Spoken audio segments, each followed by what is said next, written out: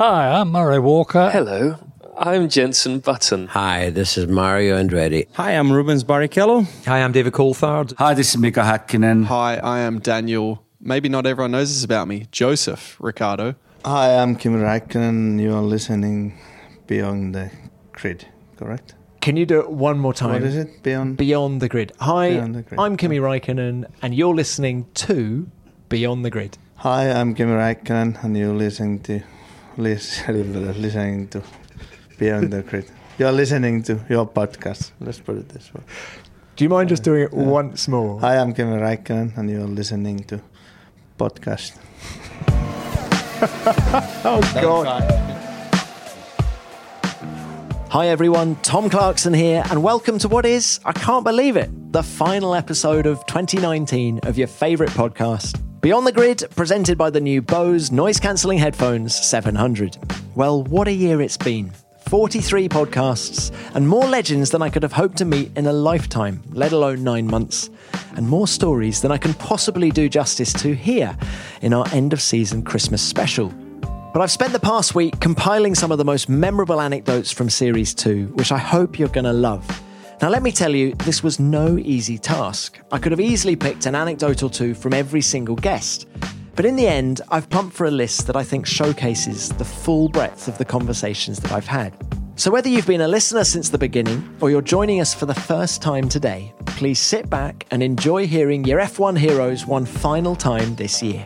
To kick things off, let's turn first to the 2009 world champion Jenson Button. He and I caught up at the Russian Grand Prix to talk about everything from having children to winning the world title. And it was the story of how he came to race for Brawn Grand Prix after Honda had pulled out so abruptly that I found intriguing. It came as a shock to everybody in Formula One, December 2008. How much of a shock was it to you when they pulled out? A massive shock. I had no idea. No inkling? Nothing. And, you know, even if you think that they're having struggles, or you'd never think they're just going to pull the plug completely. You know, it'd be over time, you know what I mean? But it was, bang, done. We're pulling out, we have to, as well as many other manufacturers were pulling out of motor racing. But it was a real big shock. I'd been away training in Lanzarote, that lovely training camp that I used to do every year for 1 to 2 weeks in Lanzarote, Club La Santa.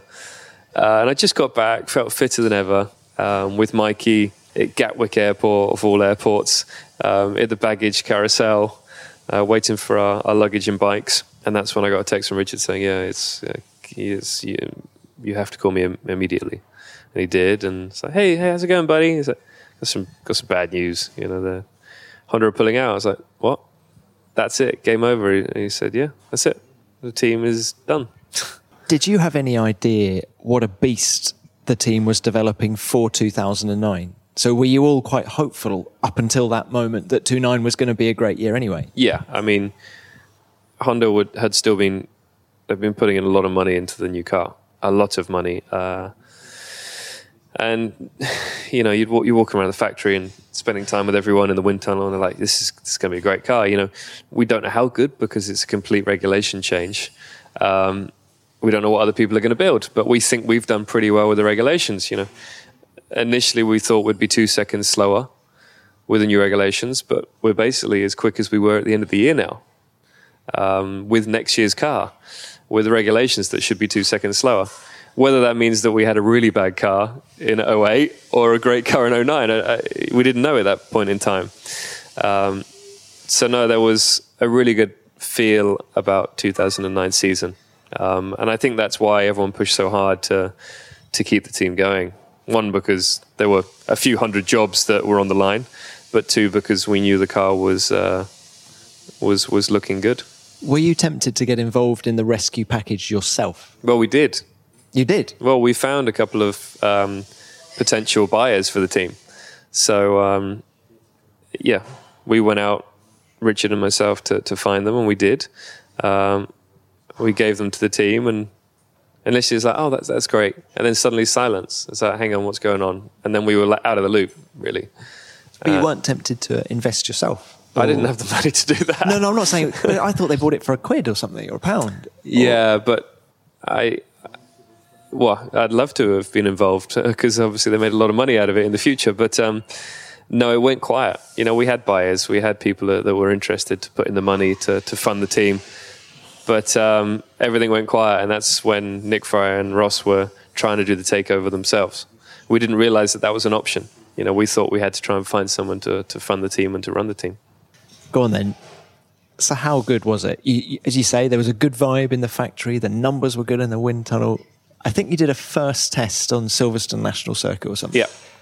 Did you know immediately that you had a weapon? No, the only thing I knew is that we didn't have any issues, which is great. You know, when you drive a car out for the first time, you normally have some issues, reliability issues, spend a lot of time in the garage. We had nothing, so it all went smoothly. Even though the power unit wasn't the power unit that was meant for that car, and it didn't fit quite correctly. It had a spacer. So no, it was a good day, but everyone was looking at me like, is it any good? So I don't know. I can't. It's Silverstone Stowe circuit. It wasn't even the national circuit. It was the fun, the school circuit. Really slow. Yeah. So then you take it to Barcelona then. And there's all sorts of wonderful stories that I've been told about, you know, you finding out that, you know, all right, lads, let's take, fuel levels and stuff. Just talk us through that Barcelona test. We arrived. That was the sort of first time, right? Well, we arrived and it was just a really nice atmosphere because everyone really welcomed us because we'd fought so hard to keep the team on the grid, and everyone loved the colour scheme, and you know, all the big teams were like, oh, it's so great that you guys made it happen. Lovely to have you here at the test. And we'd missed all the previous tests. We turned up for the last test in Barcelona and jumped in the car, went out, just so excited to be in an F1 car, you know, to have a job. Did a couple of laps, couple of lap times, came in. I came in and said, Shove, I'm not very happy with the balance. You know, I feel that we need to help the car at the, you know, with the rear end in high speed and front end low speed. And he looked at me and was just had a smile on his face. I was like, what are you smiling at? He said, we're fastest. So what do you mean we're fastest? I said, probably people have just done install laps. They haven't done any lap times yet. And he said, no, everyone has. And you're something like 4 or 5 tenths quicker than everyone. I was like, wow, okay. And then we did some setup work, went back out, and I think we ended up just under a second quicker than anyone. What an incredible story. It's hard to believe there'll ever be another fairy tale like Brawn. And to hear about what happened in such detail from the man himself was fantastic. From JB to DC, who I went to see in Monaco at the start of the year. David Coulthard had just retired when Button had his moment in the sun, but there was a time 10 years before that when DC was hot property. Very hot indeed, in fact. Hadn't there been a tug of war over your services at the end of 94 as well? Well, Williams, at the end of 94, told me that they wanted to sign a 2-year contract. So we agreed terms for 95, 96, went to the factory to sign that contract. And Ron Dennis had already shown interest towards the end of the year in having me come on board for 95 and beyond.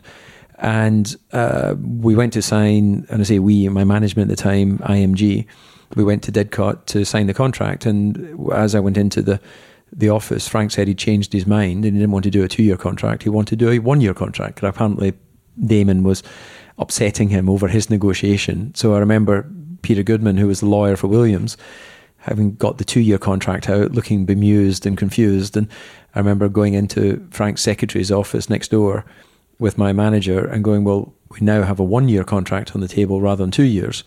And so my manager, Tim Wright, said, well, let's phone Ron. He phoned Ron, and Ron said, okay, sign a contract, sign the 1-year contract with Williams, come to McLaren, and we'll do a contract for 96, 97.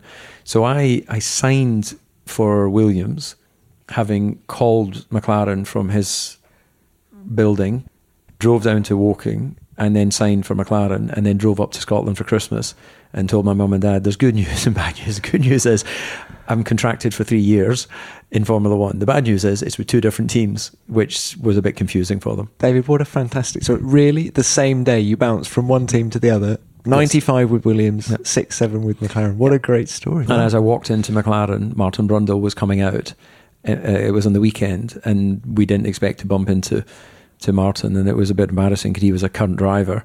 And then obviously, I guess the penny was dropping that maybe, I would be joining the team for 96. During his stint at McLaren, DC was teammates with Kimi Räikkönen for 3 years. He remembers Kimi as monosyllabic and someone who slept a lot. And perhaps Kimi revealed why he slept so much when we caught up at the start of the year at testing. He had me in stitches when he recounted a 2-week bender back in 2013. Kimi, I've got to ask you about 2-week period between the Bahrain Grand Prix and the Spanish Grand Prix in 2013. I think Sammy was there. Probably Sammy started the whole thing. So that's Sammy in the background. How do we describe Sammy? As a friend? But I mean, Sammy has been with you since you were 16. You were his mechanic. Yeah. When he was karting, you obviously decided you were going to be a better driver, and he was a better mechanic. Yeah, I was doing some. But Kimi, there was a pretty intense 2-week period. You finished second in the Bahrain Grand Prix in 2013. You then finished second in the Spanish Grand Prix 2 weeks later, maybe 3 weeks later. But quite a lot of partying went on. Yeah, but that's normal. Is that normal? Yeah, it's very normal. And maybe it's not in a book, everything, but for sure on the whole summer was more or less. It was more or less, racing and partying, but it's nothing. It's nothing new. So I'm. So for me, it's normal. Outside, it might look a bit weird, but for me, in the past, it's very normal story. So. But Kimi, how does? When you go and do a 16-day binge, which is what you did between... I would still have a hangover now. Yeah, but trust me, once you do it, it doesn't feel that long, actually. But how? So, according to what I read, you stopped boozing, I think, on the Wednesday before Barcelona. Obviously, Thursday morning, maybe. No. It was Tuesday, Wednesday. Slow down. Only how do you do that? To get back in the shape. But how, Kimi, how does the body cope with those extremes? So what I just said, that when you do a lot of practicing, it's much easier. Trust me, if I would do it now, it wouldn't be the same anymore. So, I don't know. You get used to things, and like anything, unfortunately. So. No issue a little bit. I always joked in the past, and as long as you have more drinking days than hangover days, you're all fine. So, for sure, on that point, the numbers were right. So, but you don't think, has it in any way had a negative impact on your career? Absolutely not. Do you actually think it's made you? Do you think it's made you a better driver somehow? I always think, and obviously it's been a joke often, but actually I think it's more true than joke, that I often been driving better, doing whatever I want between the races, than if I'm just not having fun and drinks and stuff. So I honestly think there's like 2013, it started with the win, and there's definitely not just sitting at home before. So, there's too many proven theories on this story that it might work better when you have a bit more fun. I have to say, you're more. I always thought that you're more relaxed, and you need to put more effort and concentration in it because you're a bit unsure.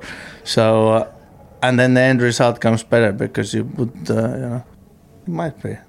Kimi turned 40 this year, and he's set to surpass Rubens Barrichello's all-time starts record in 2020. Rubens is very proud of that record, but that isn't what we're going to hear about now. Instead, let's listen to Rubens tell the story of when he had dinner with his hero, Ayrton Senna, at Adelaide in 1993. It's not what you might expect.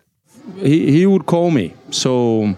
And then we have that famous dinner before the Adelaide Grand Prix, where I was on one car, Christian was on another car, and Senna was on a car. And I went to, because they told me so many stories about him and Berger, that I said, I got to do something with this car. And I went to hit him from behind on the rental car.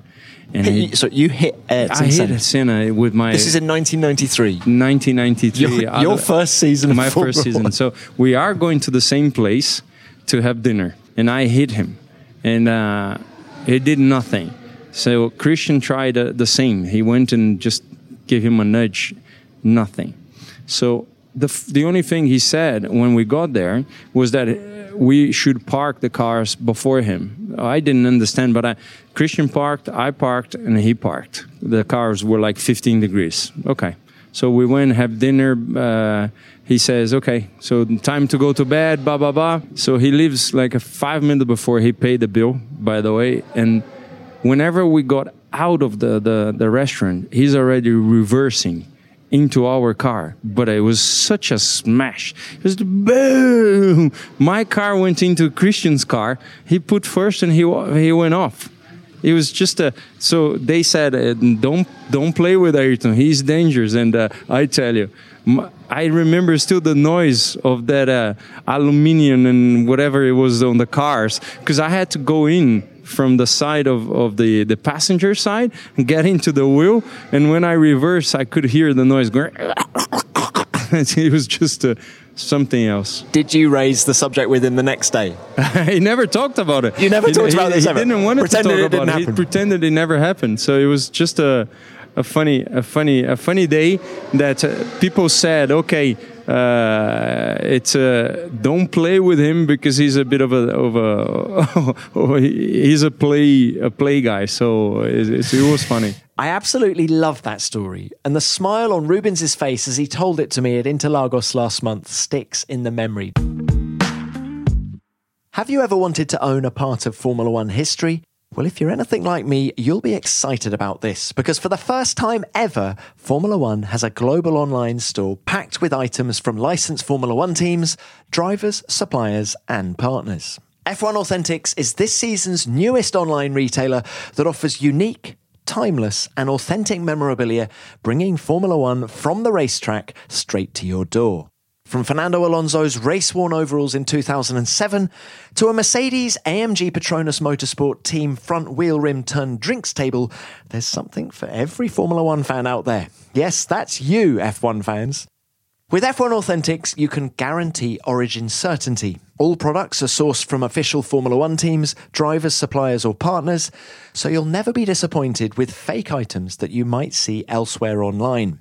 Both buy now and auction products are available, so you can either bid for your desired purchase or buy them straight away if you simply can't wait. One of the items that I've seen that's hard to resist is a Kimi Räikkönen test-used helmet from 2004, which has been signed by the Iceman himself. Imagine having that as part of your Formula One collection. So whether you want a stunning new addition to your home or a gift for that avid F1 fan in your life, make sure you don't miss out on products from the official store of Formula One memorabilia. Visit www.f1authentics.com and become the owner of a piece of Formula One racing history. Next up, let's turn to the man who was Senna's teammate at Adelaide in 1993, Mika Häkkinen. I visited Mika at his home in Monaco, and we talked for ages about his career and its highs and its lows. And it was the lowest of lows that he spoke about most powerfully, his accident at Adelaide in 1995 and what came afterwards. Well, of course it is a long time ago already, but I do remember that day and the performances what we did. I do remember the accident itself, but the memory what I have is definitely when I was sitting in a car and not able to move, and I realized that shit, I cannot move my legs and I cannot get out of the car, and I thought that's it. I felt that that's it. I'm in the shit. Then I just see next thing I see the guy come in front of me and I said to myself, just relax, just don't do nothing, because it's nothing what I can do. So then they just put I don't know what to call it. Is it a tracheotomy, was it? Yeah, so and they put me. So you were conscious? Is that what you're saying? I was little wild. I was little wild until, of course, when they put the hole in your. But initially you were so you remember that it was a left rear. Yeah, puncher, wasn't it? Yeah, exactly. So, yeah. So of course, then there is a things, you know, when you're waking up from the hospital, remember the situation and what happened in the hospital, which was really, really horrible things. It's like in a horror movie, I tell you. Everything just is grey and dark. So that's what was that all about that whole time. Even I had a good people around me, you know. It is such a horrible, grey, dark time in my life. I think when you do survive from that, you come out of the hospital, you can start walking on the street. You do thank the people who were supporting you and taking care of you that horrible time. But even then, you know, it's a horrible experience. How long did it take you to get over it? I don't think. Do you ever get over something like that? No, I don't think. You don't never get over it. In racing life, you know, you have to. And I wanted to go back to racing after time, so you ignore it. You stop thinking about it. You just have to go for your racing performance. But you never get over it. You know, you can talk to anybody in this world and try to get over it, but you cannot escape what you're going through. You have to live with it. You have to work harder to be healthy and better person to cope this kind of shit what you're going through. You know, otherwise you go deeper. You know, you start feeling pity for yourself, and I don't think that's gonna take you far in your life. So it is a big challenge to go through that. But like I said, there was a great people to help you and yeah. Did you ever question whether you wanted to continue as a racing driver? Oh, definitely. I mean, definitely. It in the first place, it was not even didn't come to my mind because it was not physically even not possible to do anything in life. You know, are you able to live normal life? You know, you never knew that.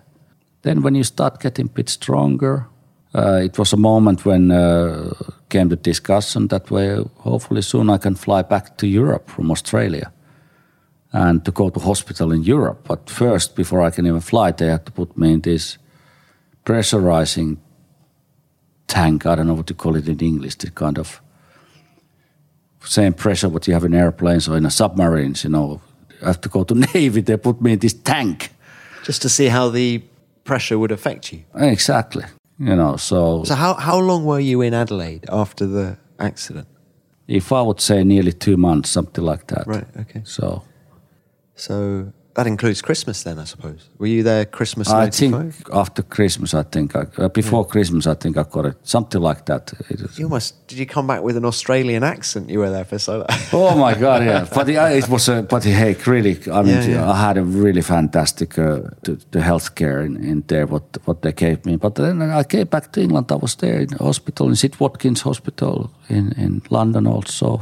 Really difficult time, but thinking about driving racing car, I mean, I was already 68 kilos when I was racing, so I lost a lot of weight. So I was such a skeleton, so skinny. And doctors, you know, when I was not able to walk, and you know, they even didn't allow me to do any exercise.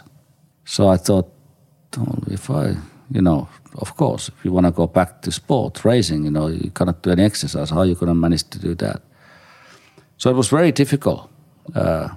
Coming back to Monaco then finally from England and to be at home in Monaco, I was sitting in the terrace and I was thinking the time will come when I will get the phone call that way if I want to continue.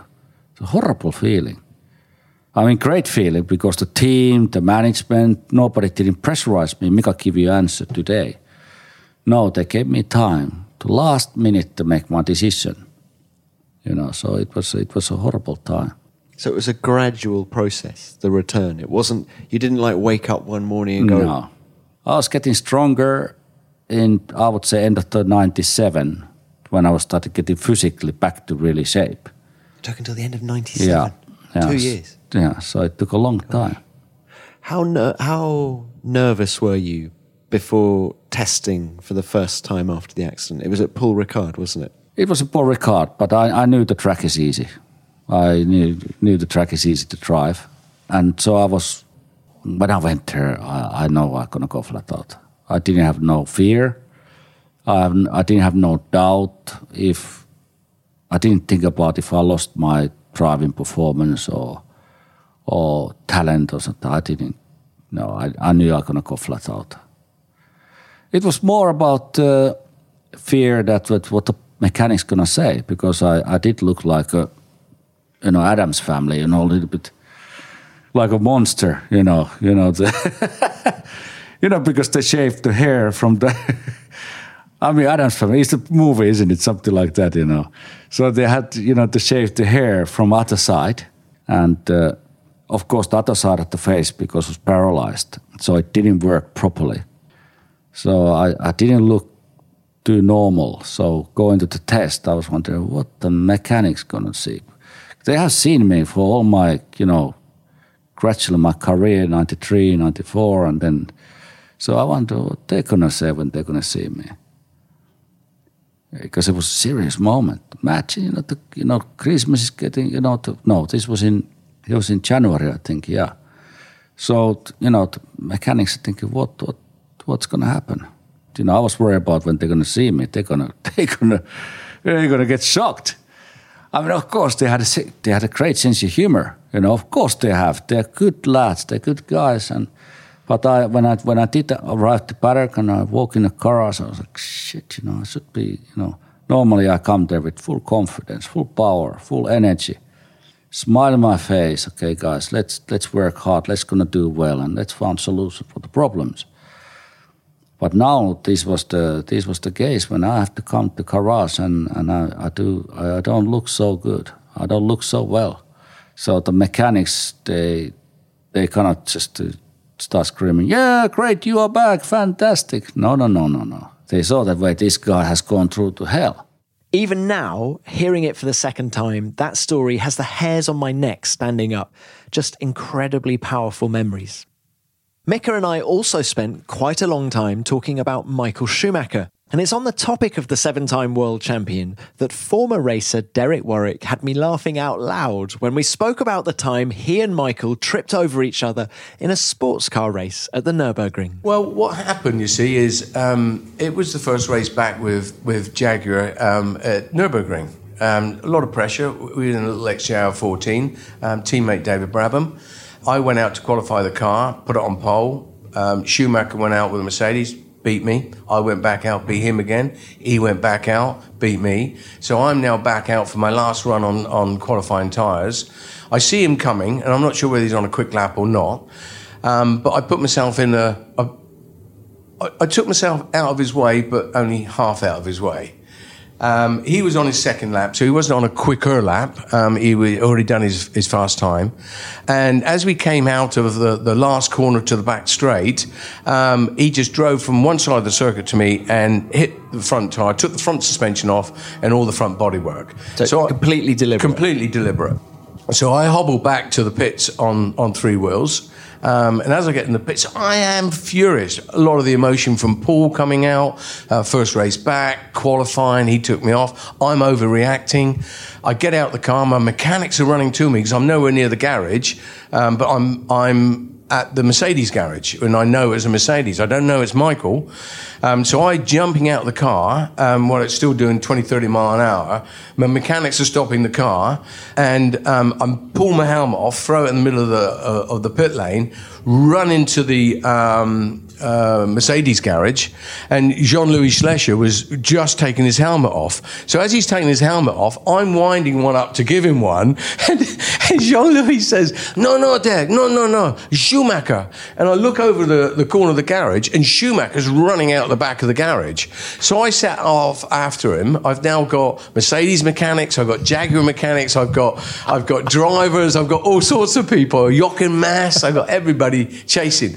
We go in one trailer, come out the other trailer, into the back of another trailer, go to the front where there's a little office or massage table it was actually. He runs through it. and he tries to slam the door on me. I put my foot in it. I've now got him over the massage table, right? And I've got in the room, I think Ross, I'm not sure who was in the room really, but I do remember Jean-Louis Schlecher from the back of the room saying, hit him. Seriously, you ask him. And Mass pulled us off, I think. I think Jochen Mass pulled us off because he was a tough little bugger as well. So I didn't hit him. It went to the stewards, obviously, not from my action, but from Michael's action on the track. They said they would do nothing about it. They didn't want to do nothing about it.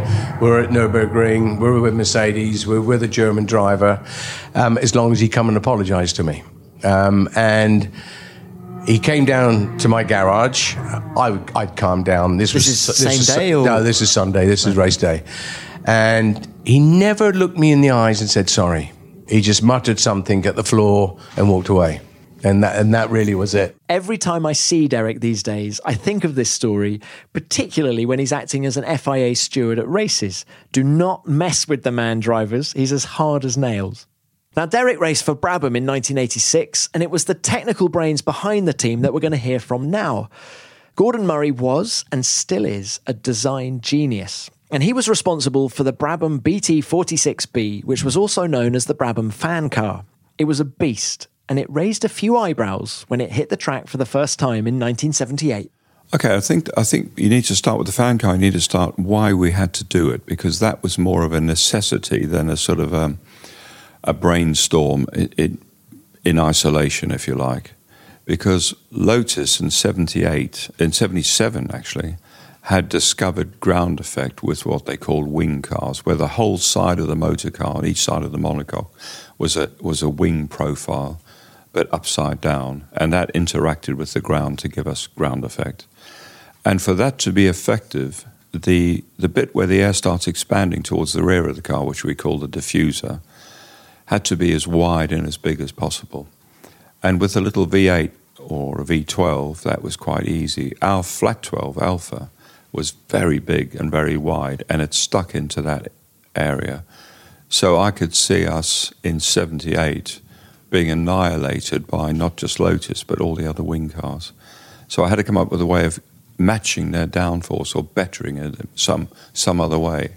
And I read the regs and found a loophole, and that was the fan car. So the way it worked was quite crude, really. It was just a vacuum cleaner. So it had peripheral skirts and an 18-inch fan on the back, and it literally sucked itself onto the ground. So standing still, you could plug it on the ceiling with the engine running, and it would stay there. How many revs would you need to do that? You needed 11,000 engine revs, which was 7,900 fan revs. And it would literally stick on the ceiling. So your interpretation of the rules, how was that legal? That was pretty simple, actually. It was Article 3.7 in the FIA Yellow Book. And it said quite simply, if something's primary purpose was to have an aerodynamic effect on the car, it had to remain stationary relative to the sprung mass, which is, in other words, the chassis without the wheels. So you couldn't have anything moving. And it was written to stop people having movable aerofoils from the 60s when they were falling apart and falling off the car. But people had movable foils. That's why it was written. So I just went to a lawyer and I said, what does primary purpose mean? And he said, how many purposes do you have? And I said, 2. And he said, well, primary is then more than 50%. So I made sure the fan sucked more than 50% through a horizontally mounted radiator for cooling, and less than 50% sucked the car into the ground. Never pretended the fan didn't suck the car down. It was just primary, its primary function. And they had to let us race. What did the drivers, Watson and Lauda, say about it? Well, did they have to completely start again? They had to rethink completely the way they drove the car. And even Nicky took quite a while to get used to it, if you like, because you could have a corner entry speed that was on a third or fourth gear corner, 30 miles an hour faster than the conventional car. But you had to keep the engine revs up because the fan suction was slave to the engine revs. So normally, typically going into a corner, you change down a gear and you come in at around maximum torque 2/3 of the rev range maybe, hit the apex, and you feed the power back on, and you get your maximum push out of the corner. So you selected your gear ratios at every different circuit for that scenario. With the fan car, we used to gear the car much lower, so you go into the corner at maximum revs already, but then you don't accelerate. You just hold those revs through the corner to get the maximum suction. And then once you're out of the corner, you change up a gear. And but going in much faster than you thought you could ever go around the corner took a lot of getting used to. If you're one of those people that hits the skip button when we get to this stage of the show, and we know you're out there, keep your trigger finger at bay, because we've got a special announcement that you're not going to want to miss. As a special treat for our loyal listeners this Christmas, we're giving you the chance to win a pair of Bose noise-cancelling headphones 700. That's right, we've got 2 pairs up for grabs, one in stylish black and one in futuristic silver, and you could be one of the lucky winners that gets the chance to enjoy Bose's world-renowned and adaptable noise-cancelling technology firsthand across their incredible 20 hours of battery life. So you can keep your heads up, your hands free, and your ears amazed with the new Bose noise-cancelling headphones 700. All you need to do is go to f1.com/Bose competition and answer this question. In the episode of Beyond the Grid with Alex Albon back in September, the Red Bull rookie revealed his childhood racing hero. But who was it? Was it A, Ayrton Senna, B, Michael Schumacher, or C, Mika Häkkinen? The competition is open from midnight on Wednesday, the 18th of December 2019, and closes at midnight on the 8th of January 2020. If you're listening to this episode after the close date, I'm really sorry, but you're too late, and any entry you make will not be counted. Entry to this competition is free, and full terms and conditions can be found at f1.com/Bose competition. So for your chance to win a pair of these smart headphones, just answer this question. In the episode of Beyond the Grid with Alex Albon back in September, the Red Bull rookie revealed his childhood racing hero. But who was it? Was it Ayrton Senna, Michael Schumacher, or Mika Häkkinen? Wishing you very good luck. Those headphones are something else. The fan car only won one race, the Swedish Grand Prix in the hands of Niki Lauda. How come, I hear you say? Well, because Brabham boss Bernie Ecclestone withdrew the car after the race. Why? Well, why indeed? But the story highlighted what an extraordinary man and what an extraordinary career Bernie had. Not that he sees his achievements as the godfather of Formula One as anything special. So, final question. What's your legacy? Don't have one. Really? You think you don't have a legacy? I would disappear and be forgotten within a few months, like most people. Nobody remembers something. The world moves on. New people, new things happen. And, the world is moving so quick now to what it used to, maybe 20 years ago even, that it's easy for people to sort of march on for new things, new ideas. I think he really means it too. And I guess it's that humble approach that kept him working so hard and for so long into his 80s, even when he had multiple millions in the bank. Now, a man who never drove for Bernie, but was a long-time rival, is Mario Andretti, the living legend that is Mario Andretti. He and I sat down at Indianapolis in May, and he had me hanging off his every word for more than an hour. He had endless stories, both of the good and the bad, and it's his memories of Monza 1978 that we're going to touch on now. He won the world title for Lotus at that race, but his teammate and friend, Ronnie Peterson, was tragically killed as well. It's hard to explain those things, It was such a waste because he should not have died. He should not have died of those injuries. I did go over there. When the accident happened, I ran over there. And Colin said, don't go. And I think, he would have been, his legs were really in bad condition, but I kept saying, okay, he's going to be limping for a while, but he's going to live. Was he conscious at that point? No, I think he was somewhat delirious, He was in shock for sure. Because, I tried to talk to him and so forth. He was in shock. It's understandable. But he was, not that his head it was compromised or anything. I don't think they had any of those injuries. There was some fire. There was, he had some burns. But basically, by any standard, he should have never died. not from an embolism, because when you have that type of injuries, immediately, I mean, you just dissolve, you get blood thinners and so on and so forth. He never got any of that. And that's, I will fault that forever. And that's when we hear again, we're pushing, for our own doctors. We have to have our own doctors to direct the locals to do what we need to do under these circumstances. And we achieved that. How difficult was it to get back in the car, having seen Ronnie? Well, that was, I hate to say it, because it sounds so callous, but that was never the issue for me. That was my job. And it was never, why do I do this or should I?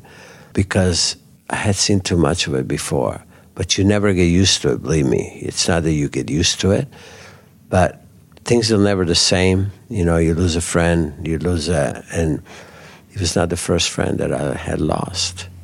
And I couldn't celebrate, for sure. I said this many times, this should have been the happiest day of my career, for sure. And I couldn't celebrate. And I don't think we ever really did in earnest. The celebration is the rest of your lifetime, it's there with you. But Deanne and I, we just, because we were close to the family, with Barbara and the kids, we used to spend time, our kids, so it was more than just we were teammates. He used to come, when he came to America, like a race at the Glen, and we come to the lake ourselves, we go crazy doing stuff, as usual. And we used to recreate, in so many ways, and be competitive, raise hell, and have fun. So it was, we lost a true friend there, and again, it was just another one of those sad situations. Mario's ability to move on from such tragic circumstances was a reminder that racing drivers were, and remain, a bit different to the rest of us. And this was a topic that James Allison, the tech boss of Mercedes, talked about so eloquently in his podcast, specifically when talking about the time he first met Lewis Hamilton. My introduction to Lewis was unusual, to say the least, and but it was revealing about him in a way that has had an important bearing on his and my relationship since. So my first encounter with him as an employee of Mercedes was in the first winter test of 2017, and we'd been introduced in the morning, shaken hands, and made the sort of looking forward to working with you type noises. And then he'd gone off to do his thing, I'd gone off to do mine, and we didn't bump into each other until mid-morning of that day, where he had clambered out the car because we were doing something to it, and I was stood in the garage looking at some telemetry, and he walked over to me, I think just to be friendly. The run before, he'd been going around the track, and he'd had quite a big moment in turn 4 where the back had come loose, and he'd kept his foot down and caught it and carried on. And he came up to me and said, "Hey, did you see that moment in turn 4?" And I was thinking, well, I sort of know the form here. Drivers like to be told how cool and brave they are, and they are quite cool and brave in many ways. They do things that the rest of us would probably want a good old sit down afterwards, and they put it straight away to the back of the head and they push on. So I sort of know the deal that you need to say, yeah, that was massive. Wow. But equally, I didn't want my first interaction with Lewis to be a sort of fawning one. And so I rather unwisely said, yeah, I did see it. But the thing that always amazes me about you fuckers is that you come back for more of it the next lap. And in my mind, that was a sort of way of acknowledging in an indirect way that they are unusual people, that they do a dangerous thing, that they immediately put it out of their head and they come back round and do it more. But I wanted to say it in a way that didn't say like, oh, you're so cool, but it was like, there's something a bit wrong with you guys. That was what was going on in my head. But Lewis's face just... Was he on the same page or not? No, not at all. He just like, his face just fell. He looked sort of very surprised at me, turned on his heel and sort of walked off in the opposite direction. And I thought, oh, okay, he's not quite getting me. And a little bit later in the day, well, towards that evening, Toto came up to me and said, James, Lewis said you were pretty rude to him earlier. And I knew what he was talking about, but I also knew I hadn't been rude. I might have been ill-judged, but I wasn't rude. I make ill judgments. And I said, okay, I know what that was. I wasn't trying to be rude. I'll put it right. Don't worry. I'll go and have a chat with him.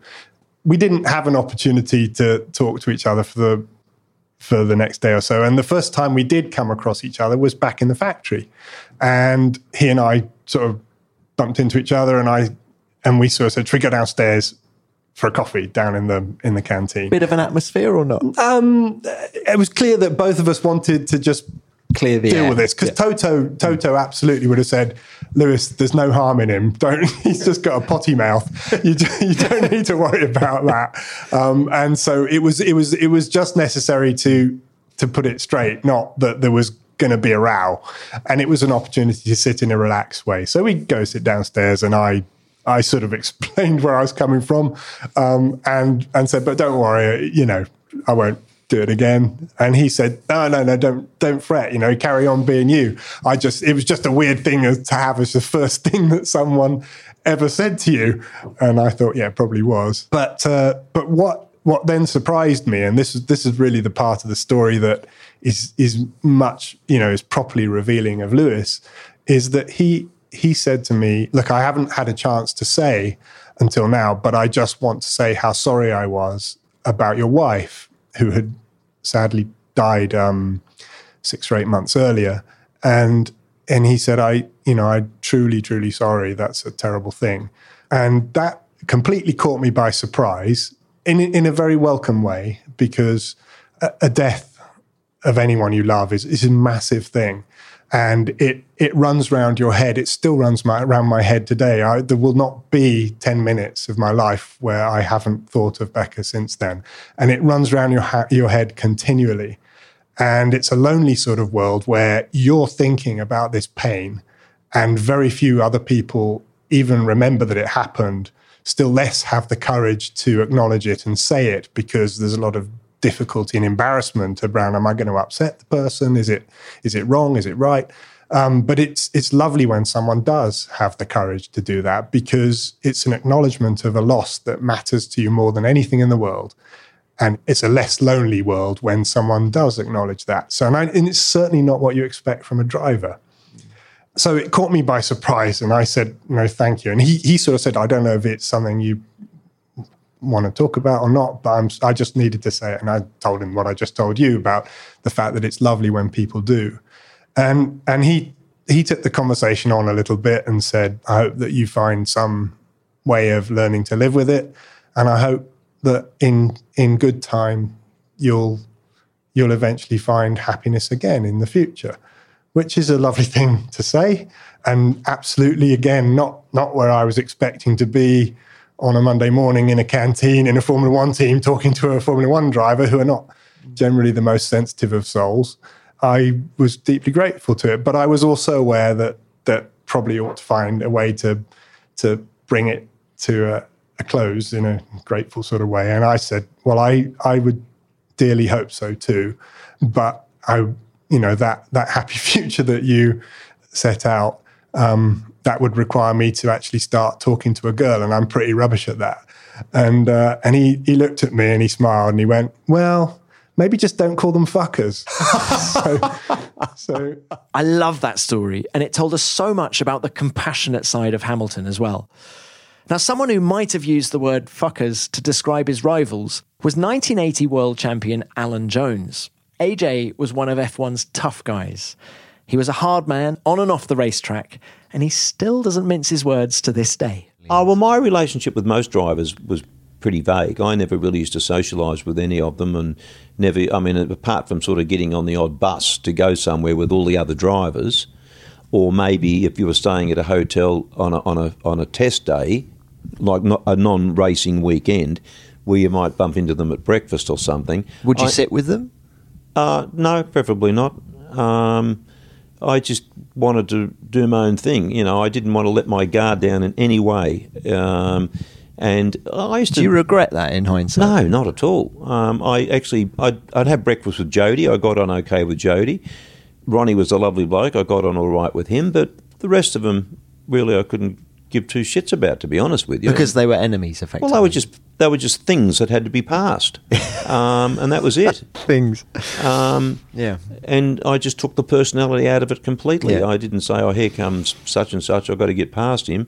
It was just a thing that was on the circuit that had to be passed at all costs. AJ and I caught up in Melbourne at the season-opening Australian Grand Prix, and his Aussieisms had me in stitches from start to finish. As did Daniel Ricciardo, in fact, especially when talking about his relationship with his 3-year-old nephew. But they're cute and I love them. And what have you taught? You've taught the 3-year-old to say something, haven't you? I've taught him some bad words, but like I'm saying a year ago and he still says it. And every time he sees me, because he knows it's bad now, he won't even say like, hey, Uncle Daniel, like he'll say what he says and it's bad. I hope he stops. But it's funny. I can't help but laugh, so he keeps doing it. Are you going to share with the listeners what you've taught your 3-year-old niece or nephew? The nephew. He's the older one, Isaac. So I don't even know how it started. So I think I was home last year for Christmas. And look, I might have had like $20 on the table or something. Like there was some cash around. And he picked it up and he's like, "Oh, my cash." And I was like, "No, it's mine." He goes, "My cash." And I was like, "Do you know what that's called? That's called cash money." And I was just trying to like teach him, just being an idiot, like cash money. And he's like, "Cash money." And then I was like, "Say cash money, bitches." So he said cash money, bitches. And now all he says is cash money, bitches. I'm like, oh no. But because you can't not laugh. So he sees you laugh, he gets a reaction and he says it more. So, and what does Sister Michelle make of all this? I mean, at first, it was fun and games, but now it's like he's going to go to school soon. We're going to stop him saying this. So good luck. It's funny. It's funny, but he's me. Like so many things I see already, and he's cheeky, but he loves cars, loves bikes. He's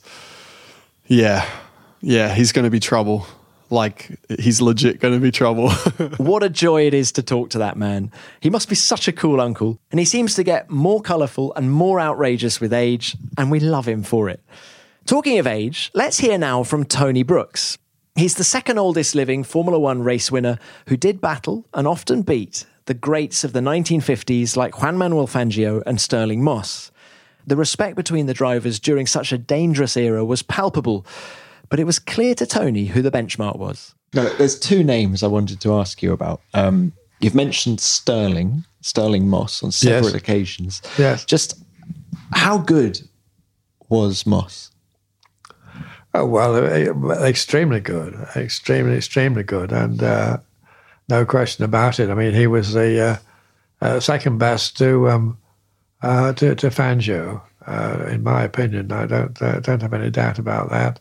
And Hawthorne and Collins were very good, and a lot of other very, very good drivers. But Stirling just had that little extra amount of aggression, I think, and his experience enables him to do very well.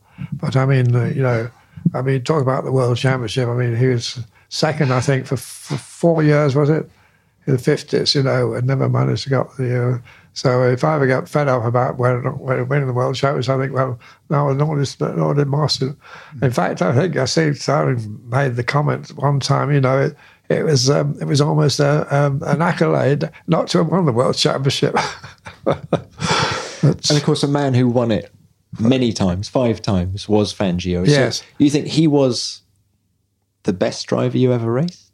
Yes. Best driver you ever raced? I have raced against him, Ian. Yeah. Oh, yes, no question about that. Yeah, but the thing is, he did it in 4 different cars. Yes, 3 different cars. He won the championship 5 times, wasn't it? I'm losing track of time. Yeah, 5 times, wasn't it? Yeah. Yep. Yeah, so he won it in 4 different cars. So, I mean, that says a lot. I mean, some of these people who sort of were in a Mercedes or these other teams, you know, it's the same car with a superior thing, you know, it doesn't it? But to win it 5 times in 3 different cars, that's saying something. Great versatility. But what stood him apart? What made him so good? I think just an extra amount of natural ability. That I think Stirling had to try harder to produce the same sort of performance as Fangio at any particular level. I mean, I can't prove this, just my opinion. But he just had that extra bit of natural ability, perhaps the extra sensitivity in his terrier, in his hands, and certainly, obviously, he's got everything upstairs working very well. But I think just that God gave him just that extra touch of natural ability. And what was your personal relationship like with Fangio? Oh, fine. Yes, we spoke. In fact, we were invited out to Argentina. I think after retired, and had a very nice few weeks there with him. And I spoke to him in Italian, and so a very good relationship. No problem at all there. From one old-time legend to another, let's sign off from this best of 2019 with the 96-year-old voice of Formula One, Murray Walker. Many F1 fans grew up listening to Murray's F1 broadcasts, and he was Beyond the Grid's chosen subject when F1 celebrated its 1,000th race at the Chinese Grand Prix earlier this year. Murray has witnessed all 1,000 races, and to hear him count down to the start of a race in the closing moments of the podcast left me with goosebumps. Over to you, Murray. So watch the lights. It's 5 lights, 4 lights, 3 lights, 2 lights, 1 light. Go, go, go! And I'll go. Murray, thank you very much. What a way to finish. But sadly, folks, that's it. Your Beyond the Grid Christmas hamper is now empty. I hope you enjoyed hearing these highlights as much as I did. And if it whetted your appetite, why not delve into the back catalogue yourself and relive some of the best moments from Season 2? And why stop there? Season 1 is still available to listen to as well and features some stellar guests. Before we go, I also wanted to say a big thank you for your feedback about last week's episode with Daniel Ricciardo. He's very popular with you guys, and Graham Warwick got in touch via Twitter to say this. Finally managed to listen to the latest episode with Daniel Ricciardo. Worth the wait. Possibly the nicest, most open and most honest man on the grid. Think we need an update from him every 6 months. Well, it's hard to disagree with you, Graham. Dan is indeed great value. Well, that's it for now. Thank you for listening. And don't worry, Beyond the Grid will be back in 2020, and we have some huge plans for the podcast, so watch this space. And a big thank you to everyone who's made the show such a big success. And that, of course, includes all of you wonderful listeners. For now, though, happy holidays and see you in the new year. Beyond the Grid is produced by F1 in association with Audio Boom. Until next time, keep it flat out.